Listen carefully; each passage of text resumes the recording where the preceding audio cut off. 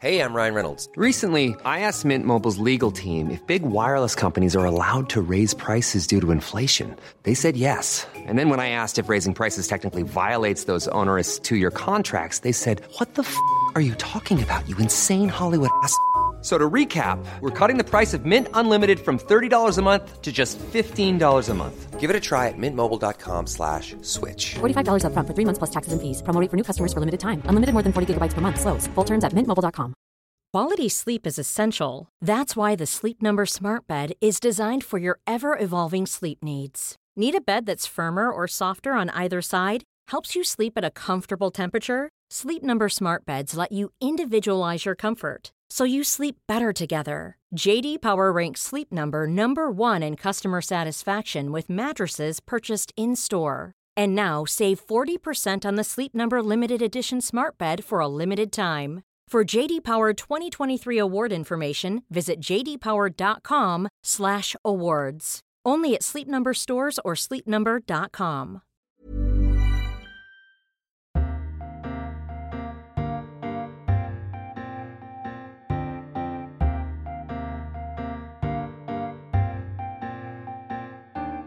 Welcome to a brand new edition of Freedom Books, Flowers and the Moon, the podcast brought to you each week by the Times Literary Supplement. My name is Stig Abel and I am the editor of the TLS. Thea is off travelling in search of the perfect pineapple-based pizza. Which reminds me, at the weekends I spend most of my time in supermarkets, obviously, and I saw something called, Lucy Dallas, a pulled jackfruit barbecue pizza for vegans. And I, as a no-nonsense northerner, weaned on bread and dripping, as I'm sure you were, I can't believe you have any truck with that. Of course, I was weaned on bread and dripping. I've got a lot of caveats with that sentence. Okay. Why do you spend most of your time in supermarkets? I think it's because I have 3 children and one of them is a baby so I have to children go walk. Hate I know. supermarket. But they have a really nice life in every other respect, so I feel I've got to penalise them. Go. Okay. Yeah, we live near to a supermarket as well, so I feel like I'm often going out to get things I've forgotten. Okay. And because little baby Phoebe's 15 months old, you just need to leave the house sort of every 2 hours. I understand that. I understand. I didn't know if it was your leisure activity. No. I mean, I'm not judging. No. Pulled jackfruit barbecue pizza. I've got no problem with the jackfruit. Have you? I've never tried it. Pulled. I don't understand. Why would you barbecue a pizza? No, it's barbecue sauce. Oh, I see. I thought you were supposed to barbecue the pizza. I think Thea would literally have some sort of anaphylactic shock. I might rather have a normal pizza, but that's not, can I say, because I was weaned on dripping. Were you though? No. Have you had bread and dripping in your life? I did. I have had it. I'm from the Midlands and I had it. You must have had it. Yeah, what sort of northerner are you? It's not a vegan meal. No. By any stretch of the imagination. Anyway, if you want to get a cheap subscription to the TLS where we don't talk that much about jackfruit or dripping, if you live in the USA or Canada, go to podcast.the-tls.com. If you live anywhere else, including the UK, then go to the-tls.co.uk/pod19. It's £5 or dollars for 5 issues. This week marks the anniversary of the beginning of the end of the Cold War, and we've devoted much of the TLS to considering various aspects of all that. On this week's show, Sarah Lonsdale has been reviewing a book about the writers who took up Cold War causes, because they would have been killed if they didn't, because they wanted to, or because they were being manipulated into it without their knowledge. She will tell us more about all that. Jane Yeager has been looking at punk rock in East Germany, which was a key feature in the eventually successful opposition to the government. After all, the very existence of punks meant that not everyone was the same in their appreciation of the communist state. Nothing says resistance like shouty people with bad hair and homemade piercings. Plus, we'll have a love-in about Le Carré with Robert Potts, our managing editor, who can talk us through the work of that Cold War great.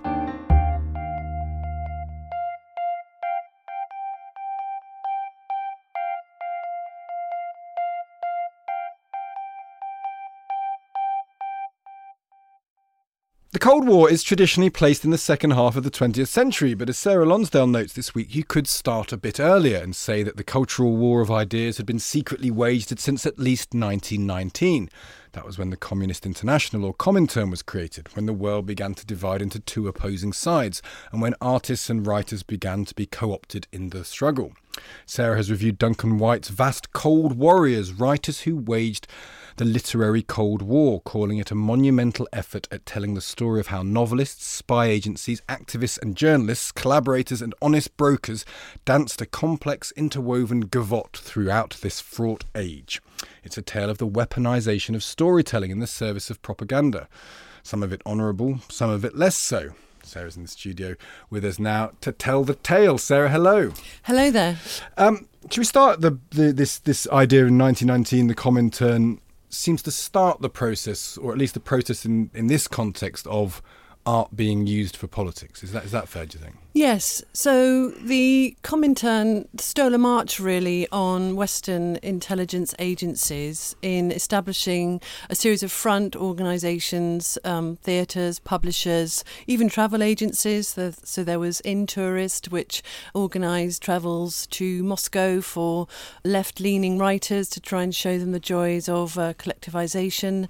And they really were about 20, 30 years ahead of the CIA and the British, who were a little amateurish in getting going on that. I want to talk about that amateurishness because this has a great anecdote in it, your piece. Somerset Maugham being sent to Moscow, in inverted commas, to stop the communist revolution. Is that really true that they said... Well, that's what Somerset Maugham said in his memoir. And actually, it does ring true in that being a newspaper foreign correspondent was a classic cover for spies. And of course, in those days, there was no training, really. People would just go down the clubs and talk to their fellow writers and say, listen, old chap, would you like to go to Moscow? Old chap being the operative word, I would have thought. In this context. Absolutely. Yeah. It is amazing how anything got done. We reviewed a book which I'd read about how Britain lured America into the Second World War. And it basically involved asking a well-brought-up chap to go over to America with a bit of money and see what he could do. And there's a kind of amateurishness about the whole... I kind of wonder how anything ever got done. If your idea of covert anti-espionage is to send Somerset Maugham to Moscow to stop a revolution, it doesn't feel very sophisticated, does it? Well, it clearly wasn't successful. Hadn't had the right training. But it did produce, of course, a series of wonderful short stories. Yeah. The Ashendon series, which I think Ian Fleming probably borrowed a few of Ashendon's characteristics of, including liking to drink dry martinis. Oh, really? Oh, I see. And you make the point in this with a lot of British authors, Maugham being one, but Graham Greene, Ian Fleming, were spies. So do spies make good storytellers, or do storytellers make good spies? I think it's a mixture of both. They're both engaged in making up stories, in uncovering the secrets of the human heart, and in betraying people's emotions, leading people down the garden path, and in making sense of lots of disparate leads which have to turn into a honed narrative in the end. So I think there is a lot of similarity in the two professions, and journalism, of course. A lot of journalists were spies as well as novelists. Yeah. I wonder if it seems to me that particularly the successful storytellers were not necessarily very good spies. They kind of did a year or two, and it was actually very good material for them, but they didn't, as you say, stop the revolution or do anything particularly. They traded on it for a long time. Yes, absolutely. And I think your classic case there is Graham Greene, who, in my view, is probably the best Cold War novelist from Britain, I would say. We're going to talk about Le Carré later, but there's an argument about Le Carré as well, who's also a spy. Yes, so, I mean, The Spy Who Came In From the Cold, Le Carré's novel, I think probably just in terms of sheer edge-of-your-seat Cold War stuff. I mean, it was like when I read that ending and realised what was going on, it was like I was being ambushed. By a book, which never happened before. Whereas I think Graham Greene, just in his sheer range of those rather shabby, untrustworthy, shady characters hiding in the emotional shadows, he got so much. I mean, he was only working for SIS for a couple of years, but he got an awful lot out of there. Many, many novels. You can see traces of his work as a spy.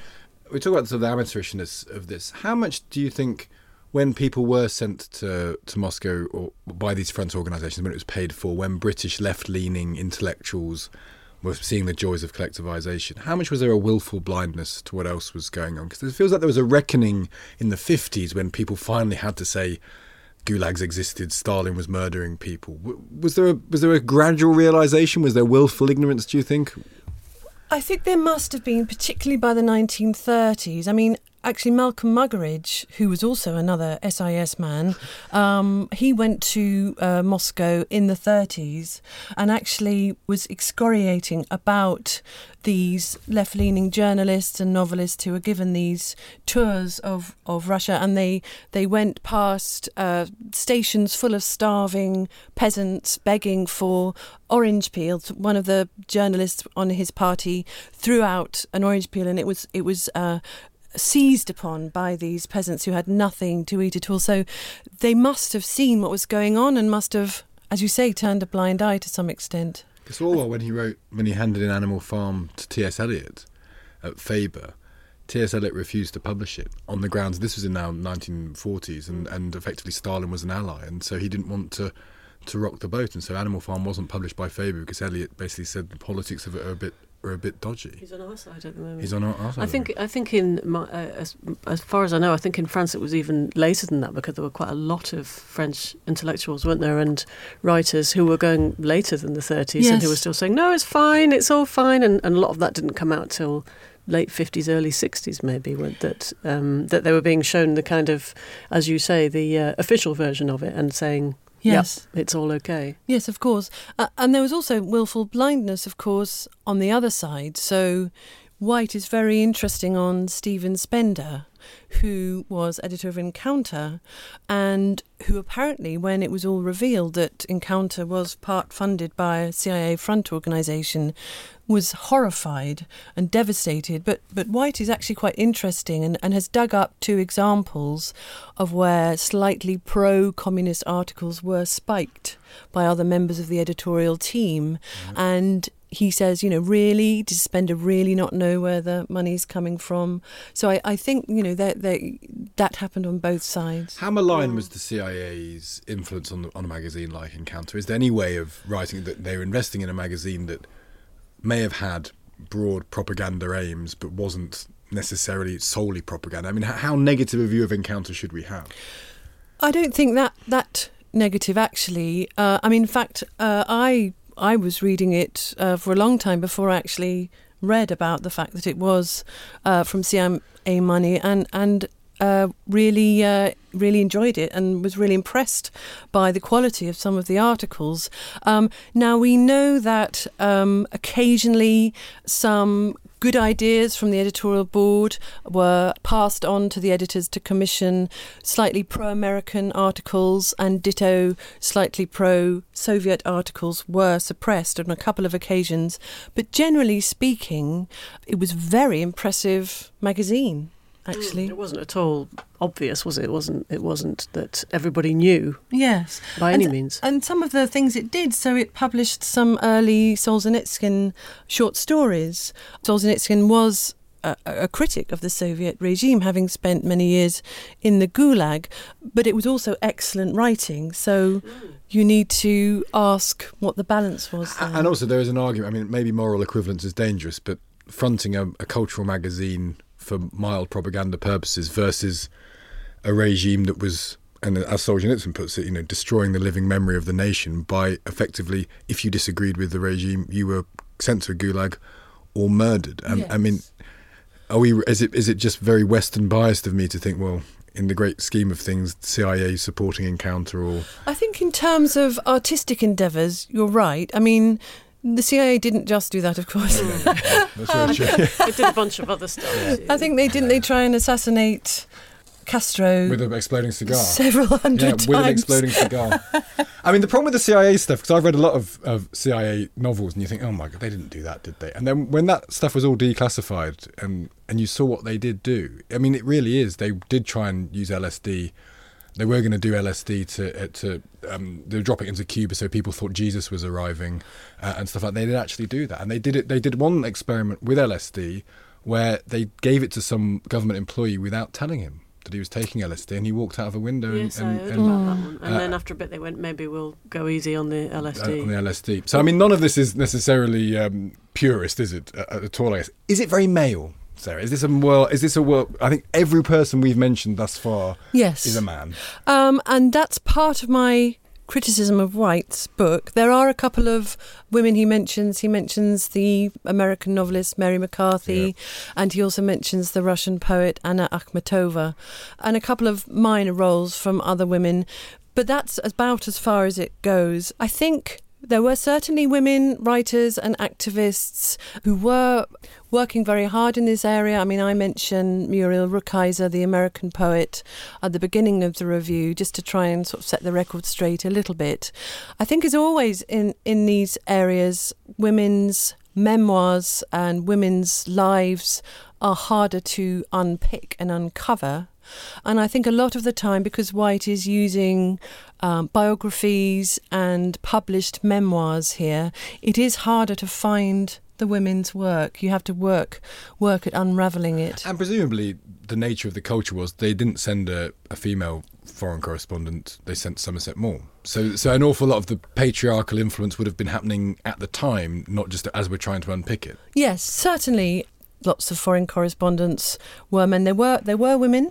Sheila Grant Duff was a woman correspondent working for The Observer in the 1930s and 40s. And she actually, rather like Arthur Koestler, went to Spain and was doing some spy work on behalf of the Republic. And she was extraordinarily brave, went off to Spain on her own and ended up climbing into the American consul in Malaga's garden to try and get an interview with him, but only not having realised that Franco had just taken Malaga and all the officers that the American consul was entertaining were actually Spanish and not American. So there were women. They were always outsiders, though. I think you can say that. One of the Mitfords went to Spain. I was going to say, well, she ran away. It's Decca, and she ends up in America as a muckraking journalist, but she starts off in Spain. Sent Nancy to try and get her back, and she sort of tricked her and said, "Oh, just come with us. We're just going to have She was on a boat. I think this is right. And they said, "Oh, we haven't seen you for ages. Just come and have tea with us on this lovely boat. We're just going to say hello, and then we'll let you go." And they were going to whisk her off. Yes. And in fact, Jessica did a bit of, not exactly reporting, but she wrote about it later, yes, didn't she? She did. But there is a whiff of poshness in a lot of this, isn't it? When you read about spying generally of that period, there's a sort of the public school kind of schoolboy features quite heavily, and it's not that surprising that I think Mitford went with Churchill's nephew, was the person she eloped with. Romilly, I want to say, something like Romilly. Yeah. So is there a feeling of there's a certain class of people that we're often talking about absolutely. Here? I mean, you probably went to Oxford or Cambridge, you probably went to public school, and your parents were probably very well connected. And actually White makes a very good point about that, particularly about the British spies, in that, they did very good work and worked very, very hard in the 1940s and 50s. They were working to protect an idea of England that they had, which was kind of pre-Second World War view of England that was very different from England of the 1950s. Yeah, a sort of stratified world where they had a place. Yes. It is a good read, though. Yeah, and your piece is lovely, and I feel that we could carry on talking about the various stories that come out of it for a long time, but we'll have to leave it there. Sarah Lonsdale, thank you very much indeed. Thank you.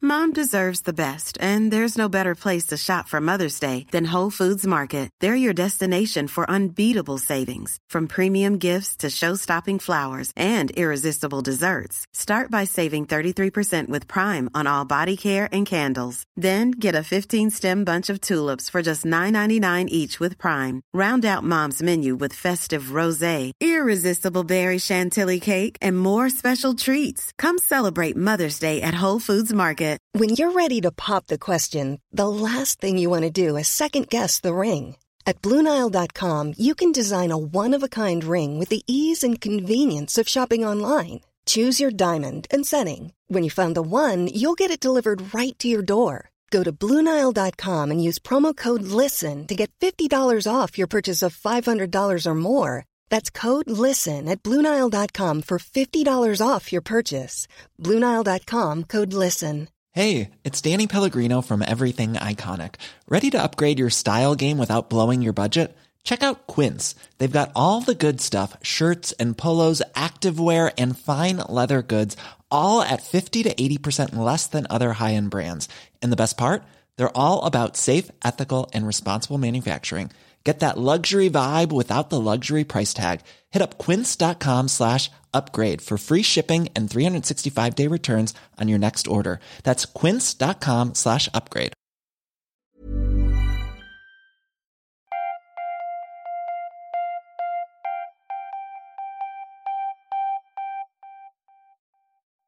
Let's have a little pop quiz. Fingers on buzzers. Who recognises this song?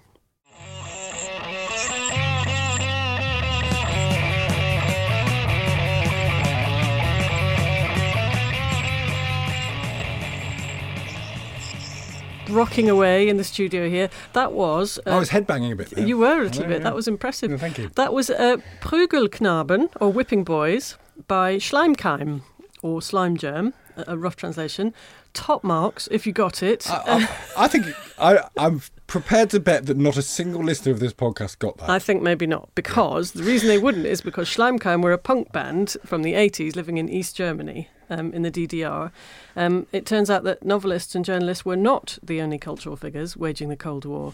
There was a DIY movement going on, initiated by Western punk and specifically the Sex Pistols, but which had very serious political and social significance and real danger attached to it. Jane Yeager has written about it for us this week in her review of Burning Down the House, Haus. Good joke. By Tim Moore. Jane, many thanks for joining us. Thank you so much for having me. I said that the punk movement was set off by the Sex Pistols, and specifically it was by, in fact, one person who heard them. Can you tell us about that and what happened to her?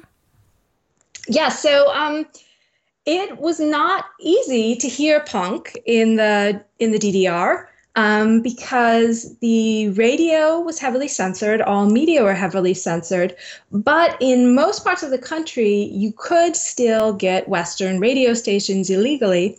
The first known punk in East Berlin, according to the book, was a 15-year-old girl named Britta, who in the summer of 1977 heard the song Pretty Vacant on a Western radio station. And she also, through friends or relatives in the West, had access to a smuggled West German music magazine and saw pictures of the Sex Pistols.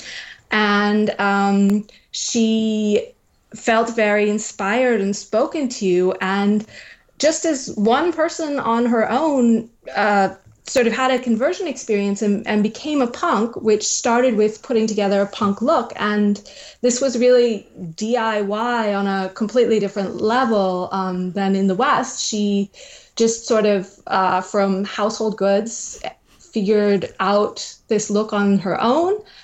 The impression the book gives is that around the same time, there were probably a few other, teens scattered around the DDR doing the same thing. And then within a few more years, they had found places to gather together. And then after that came bands and then concerts. Yeah. And did that mean they comprised the threat? I mean, one of the claims in the book that the German government regarded it as the number one threat. And the idea of a sort of a 15-year-old girl listening to the Sex Pistols and creating a look with a chain of a toilet plunger. Classic. Being, enemy number one. It sounds kind of implausible at one level. Well, yeah, it does. But, the East German state always took youth culture very seriously as an issue that was sort of existential for their future. And they very aggressively monitored and controlled everything about youth culture because they saw any opposition arising out of it as very dangerous.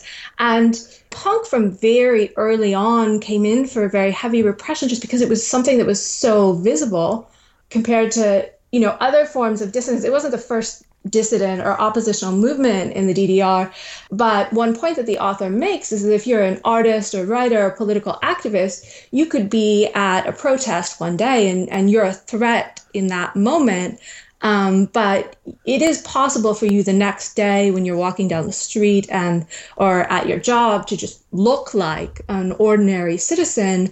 And there's nothing about your appearance or your presence at that time that poses a threat. But because of this sort of very apparent visual aspect of being a punk, it meant that you are visibly in opposition to the normal society. And every moment when you're visible in public, there's no turning it off. And I think that was something that the state immediately, probably, correctly seized upon as threatening to it. Because to my mind, punk, because of how old I am, it just seems really naff.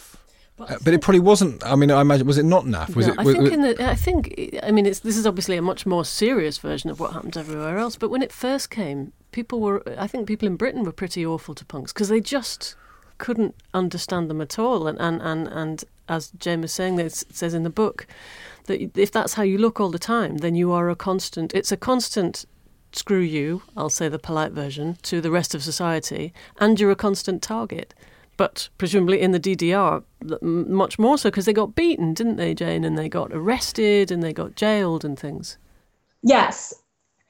One of the ways it's a complicated story is that the Stasi and the police in general did not succeed in stamping out the movement because it had this way of being, because of how sort of decentralized it was and the ways it spread. By the time they would crack down on any given band or scene, it would have spread beyond them and there'd be other people starting their own punk scene. So they didn't squelch it, but they very successfully repressed and broke up any individual band or any individual punks that sort of came within their sights.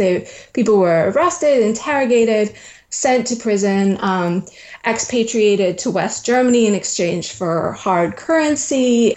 They succeeded in planting informants within a lot of the bands. And even where they didn't succeed in doing that, they had ways of making it appear to the band that there was an informant among them to sort of instill paranoia, to instill distrust. And that led to several bands breaking up too. They were worried. Their constant worry was that they wanted to be part of the West, or they wanted to reunify Germany. They wanted all the consumerist stuff, but that's not what the punks wanted, was it? Because they were anti-capitalist. They were good Sex Pistols fans. They were anarchists. Yeah, actually, one of the ways that the government tried to frame them was saying that they were, this was something from the West. It was imported from the West. They were just imitating the West. But you're right. That was not the case at all. They did not look to the West as far as what they, a lot of the music they got was literally smuggled in from the West. But as far as the society that they wanted to build, they wanted a sort of anarchist socialism. They wanted a better East Germany. They wanted to build something new, sort of from scratch. They did not want to, they did not look fondly to capitalism. Lucy, can we hear another song? I want to hear some more. Yes, because you love DDR punk from the 80s. Well, I love Schleimkeim. We can hear a bit more Schleimkeim, because I was going to say the first one we heard was fairly recognisable as punk, but there were other things, ska things that came in, and also interesting, thoughtful lyrics. And there's this one called Geldschein, which is about money, which again is the anti-capitalist thing, which is a bit like ska, but it's also got a sort of Umpa thing, which is like German folk music, which is traditionally very conservative. We're going to have to hear a bit of... let's hear a bit of Geldschein.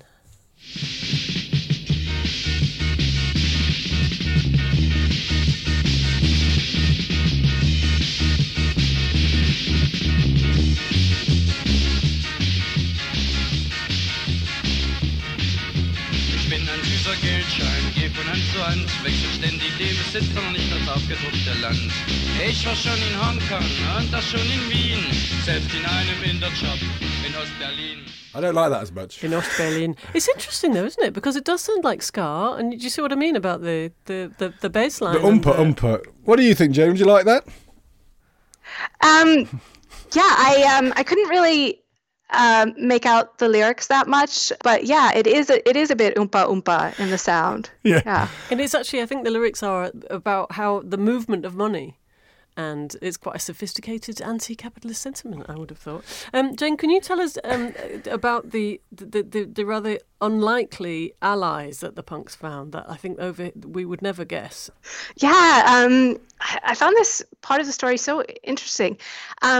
The church, the Lutheran Church, was a really important part of this story because the punks would never have gotten to play any concerts in the DDR if it weren't for the church offering them, first of all, space to hang out once they got banned from meeting in public spaces, which the church was able to do because it had certain freedoms that no other organization had, and this is how it became sort of a center of dissident movements in general. But then they also hosted the first punk concerts, and the sounds like quite an unlikely alliance. And in the history of the DDR, especially at this time, you do often find the church at the center of, or at least involved in, a lot of things that have to do with the opposition.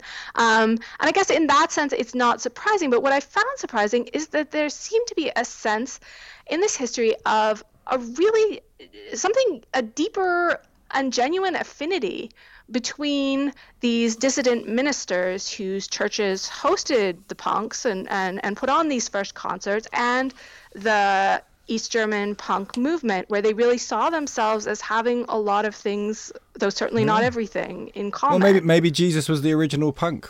Discuss. There's an interpretation you can put on that. They're ministering to their community. Well, Jane, it's filled with great stories. And I'd like to think that we've introduced a bit of music to people that they've not previously heard. Although, if anyone has heard that, do let us know. If people are saying, of course, Schleimkeim. Of course it was. They were playing Prügelknaben, of course it was that. Of course they were. I don't think I had heard those particular songs before, but while I was working on the piece, I did look around on YouTube, and there are quite a few songs and even, videos of the of East German punk bands from the 80s, if one is interested in finding them. And I hope people will now be interested. Jane Yeager, thank you very much indeed. You're welcome. Thank you so much for having me.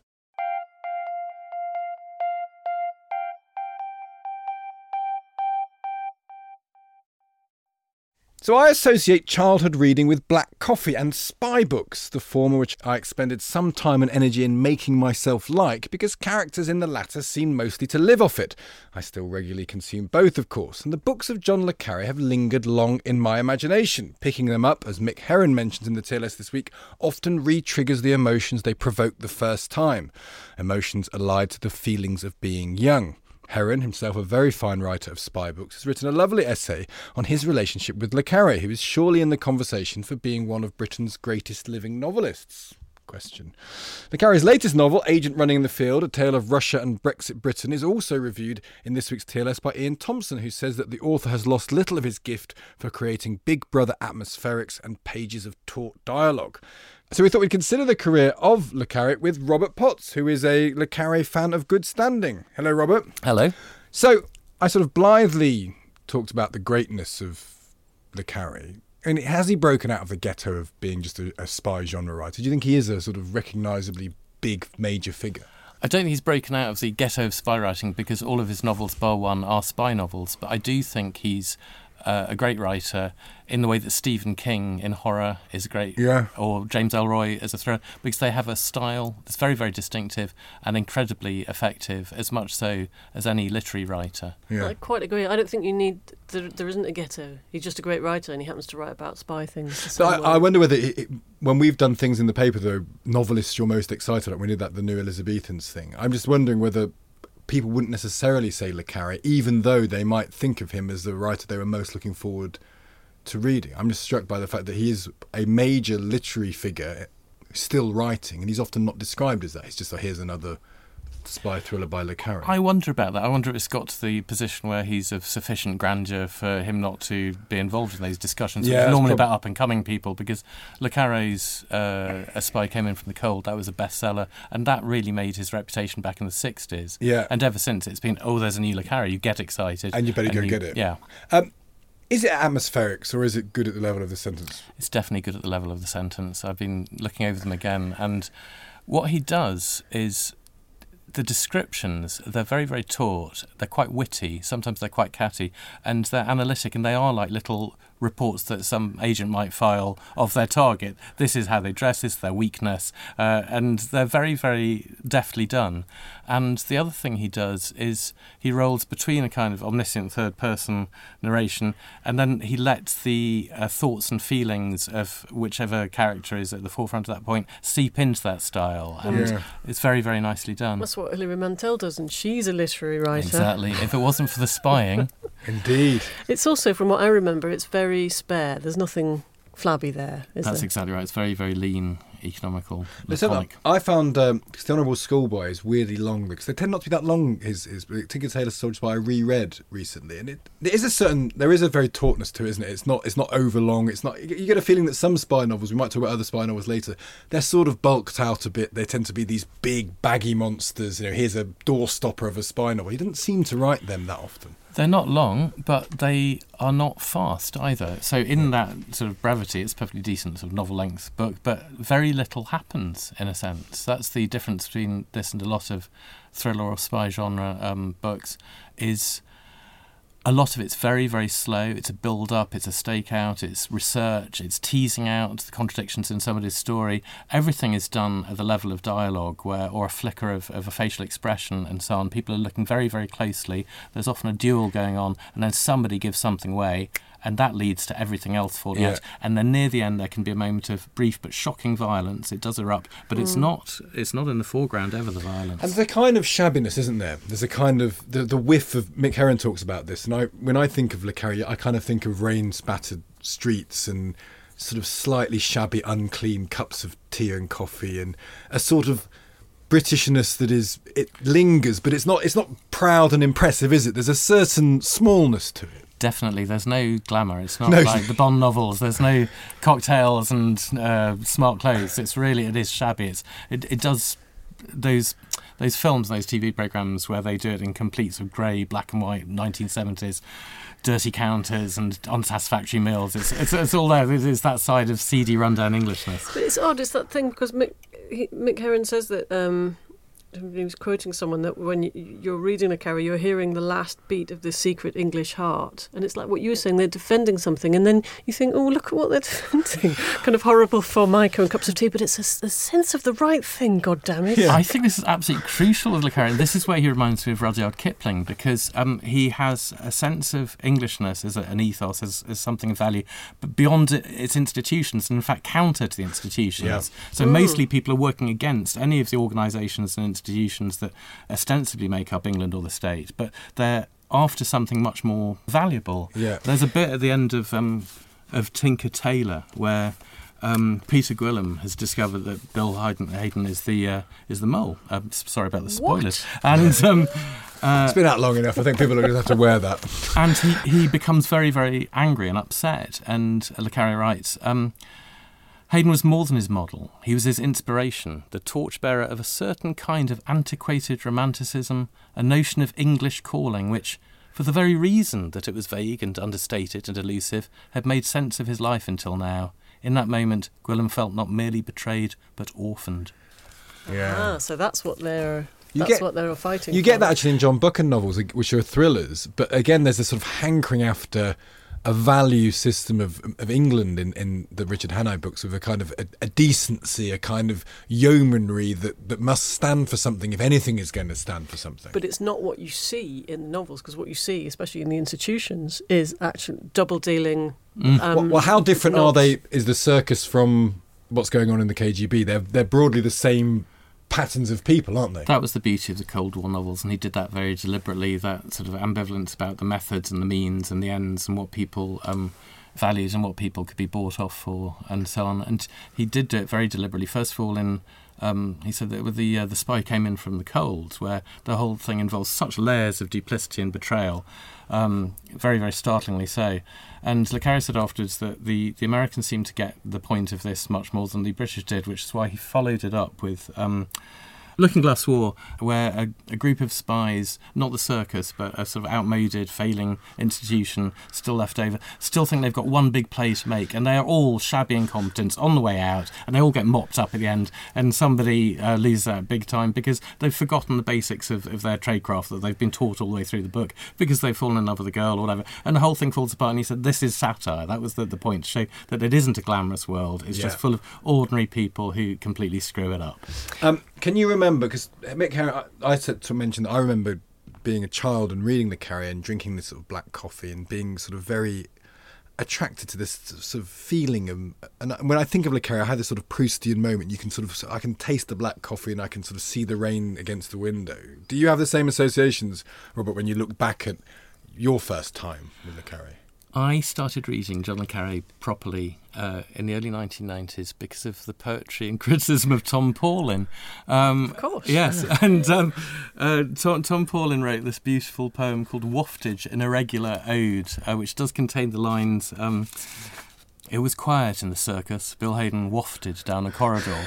But the main thing is Tom Paulin's having this relationship with this girl and it ends very, very badly. And he's lazing around. He's very, very idle at this point. His girlfriend is painting. So he goes, most every day she'd paint in the loft above the stables while I wandered right through Le Carré. Murder of Quality was where I started. And then a bit later, he talks about James Fenton in Saigon. He says, I thought about how James Fenton read Shakespeare in Saigon, got the complete works in dime paperbacks on the black market. And at that point, I conceived to myself, because you always found John Le Carré in a second-hand bookshop, I thought, I'm going to get the lot, but only if I can get them for 30 pence or less in a second-hand bookstore. And over the years, I managed to get the lot until I caught up with him. And then after that, my shabby paperbacks, which are falling apart from second-handness and love, become shiny hardbacks that I was given for birthdays and Christmas. Yeah. So, or you've stolen from the TLS book table. I couldn't possibly say either way. So I did steal one from a pub once, actually, where they had, there was, one of the pubs that has books all over the shelves, which are there for ornament rather than use. Quite right, you've got to take them. I need single and single, I'm having that. Yeah, so, quite right. My Jean Genet moment. So that is how I got into Le Carré. And all I do remember is that over those years, there were two things. There was the thrill of the chase in the second-hand bookshops, but whenever I was reading them, I was never happier than I was reading John Le Carré. For 3 days or so, I would just be... I didn't want to do anything else, and I was lost. There aren't that many authors like that. I mean, that's a great joy in life, isn't it? Yeah, it is. Is he a man of the 70s, Bob, in your mind? It's very much your period, 1970s. I was a child then. But do you associate... I mean, is he someone who reached his peak then because that was the height of the Cold War and he was writing into the context of his own times, and then since then he's still written very well, but he's not been quite of his time in the same way? I think... there are two things there. I think he never does anything that is better than Tinker Tailor and Smiler's People. Those two books of the trilogy are outstanding.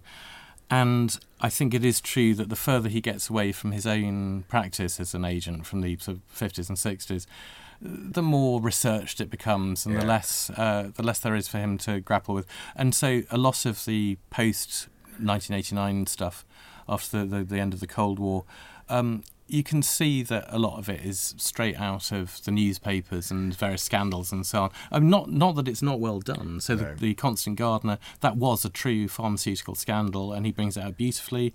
And then in the... what's the one about the translator, the Mission Song? There's that whole Equatorial Guinea coup that we remember so fondly. And... so he does it really, really well, but you don't feel it's got the same investment, and it doesn't have the same moral landscape, the complexity, the balanced complexity. What you've got thereafter are real crooks, whether they're the arms dealers or the people in the British establishment who are supporting them, or the pharmaceutical companies, whatever it is, or the Americans ever since the War on Terror. He's really gone quite hard in that direction. And... they are obviously villains, and so the poor, tragic figures who get caught up and very near the end, perhaps over a love affair or just incompetence, they just screw up that last detail and they always get blown by the end. They're the good guys. Can I just nip in about that when you said before, it's because they've fallen in love or they make a slip or because it's a love affair or, and Mick Herron makes the point that this also is a very male world. I mean, he's describing a very male world. There's not many female characters with much agency, are there? No, and he doesn't draw them well. I think that's very fair to say. I can't think of. There's the little drummer girl, isn't there? Yeah. Charlie. It was very, very nicely done. And there's Connie Sachs. Connie Sachs. Yeah, she's the sort of... She's very smart, isn't she? Yeah, but you get to her, and she's brilliant, but by the stage you get to her, she's very, very drunk and dying, I think, by the last novel. Yeah. And she's having a relationship with a young woman who had a nervous breakdown when Smiley was in charge of the circus. And it's all very kind of... There's shambles, isn't it? They've got animals everywhere, and she's always It's on an the old boys' booze club he's writing about, really, isn't it? I mean, but that is reality. Well, I suspect as well.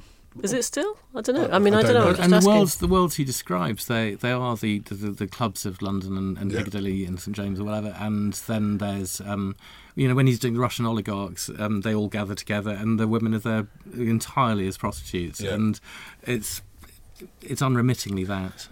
Okay, I want to end by favourite Don le Carré, and then any favourite spy fiction. I love spy fiction. I've got 3 spy fiction. But gone. I don't know le Carré as well as you, Robert. Give me if you could only read one le Carré, is it Tinker Tailor? Yes, with Smiley's people a very close second, but yes, it definitely is. Lucy? I'm pretty unversed in it, I'm afraid. Which have you read? Have you read Tinker Tailor? No, I think I've read The Spy Who Came In From the Cold, and I've seen Tinker Tailor, which I've seen the film. Not the Alec Guinness. Not the Alec Guinness, no, but I've seen the... And that was one of the great... Robert, that was one of the great TV portrayals, arguably ever, wasn't it? That people see Smiley as It's Guinness. hard not to. I mean, it really is. It was very effectively done, and that's the pitch that will always come into your mind. And any spy fiction that you... Tell what I'm reading at the minute. Go on. Well, among other things. Len Dayton. I'm very, reading... very good classical French chef. I know he was, and he wrote a cookbook. Yeah. But I'm reading Game... He did, yeah. Game, Set and Match. Have you ever read these? I never did Len Dayton. A lot of boys at my school They're did. really good. Did he do SSGB? He did SSGB. And actually, if you read the prose, there's a little bit of hard-boiled in them, but they're beautifully written. Beautifully written. And Game, Set and Match is set in... We're in the 80s. Cold War isn't down. The wall isn't down yet. And it's another shabby marital breakdown, failed, going fat spy trying to work out his way through this ambivalent world. It's very le Carré, actually. Maybe slightly less high end, but it's still really good. I mean, I definitely, I think you'd like it. Because now that you asked the question, I realise I don't really read spy fiction apart from le Carré. He's the exception. The exception I would make to that is I do remember enjoying Our Man in Havana by Graham Greene. Yeah, well, we talked about Graham Greene. Le Carré could almost does a homage to with the Tailor of Panama. It's his... Well, the ones I've read more than once. Norman Mailer's great spy novel Harlot's Ghost, which is, I think, 1,400 pages long, and it's a tale of the CIA. So it's great. And another tale of the CIA is a book called The Company, which Mick Herron mentions actually in his book, because it's by Robert Little, and it talks about the phrase walking back the cat. And the role of spies is to walk back the cat, which is to try and find the source of the leak, to find who out the mole is. Are you walking back the cat to its bag? Because someone has let the cat out of the bag. I think you're walking back a cat which has wandered all over the place, so it is an incredibly torturous... Trying to walk back a cat... I think it's herding cats. Somebody let it out of the bag. I got the idea. I thought it was more like reverse herding cats. But The Company, another giant novel, it's really good. It's really good. And interestingly, it has the idea of the barium meal, which is where you give radioactive information to a series of sources and then you find out who reports it onwards. Wagatha Christie. Exactly, which is the method Colleen Rooney did to identify Rebecca Vardy. And some listeners who hear that will have no idea what I'm talking about, so I'll just say to you, Google Colleen Rooney, Rebecca Vardy. Don't feel you have to. Robert Potts, what a great pleasure talking to you. Thank you very much indeed. That's all we have time for this week. Our thanks go to Robert Potts, to Jane Yeager and to Sarah Lonsdale. Lucy, you back for one more week? I am, if you'll have me. Before Theo's return, hurrah! Do get subscribing to the TLS and get hold of this week's issue. All you might ever need to know about the Cold War, plus an awful lot more stuff, including the fat and great Australian poet Les Murray. Next week, the TLS launches a new website and redesign, and the first from our brilliant new imprint, TLS Books. It's exciting. We'll begin with a book of essays by TLS writer, among other things, Virginia Woolf. And it's the anniversary of George Eliot's birth as well, so we'll talk about that great writer too. Do not miss it. Till then, from Lucy and from me, goodbye.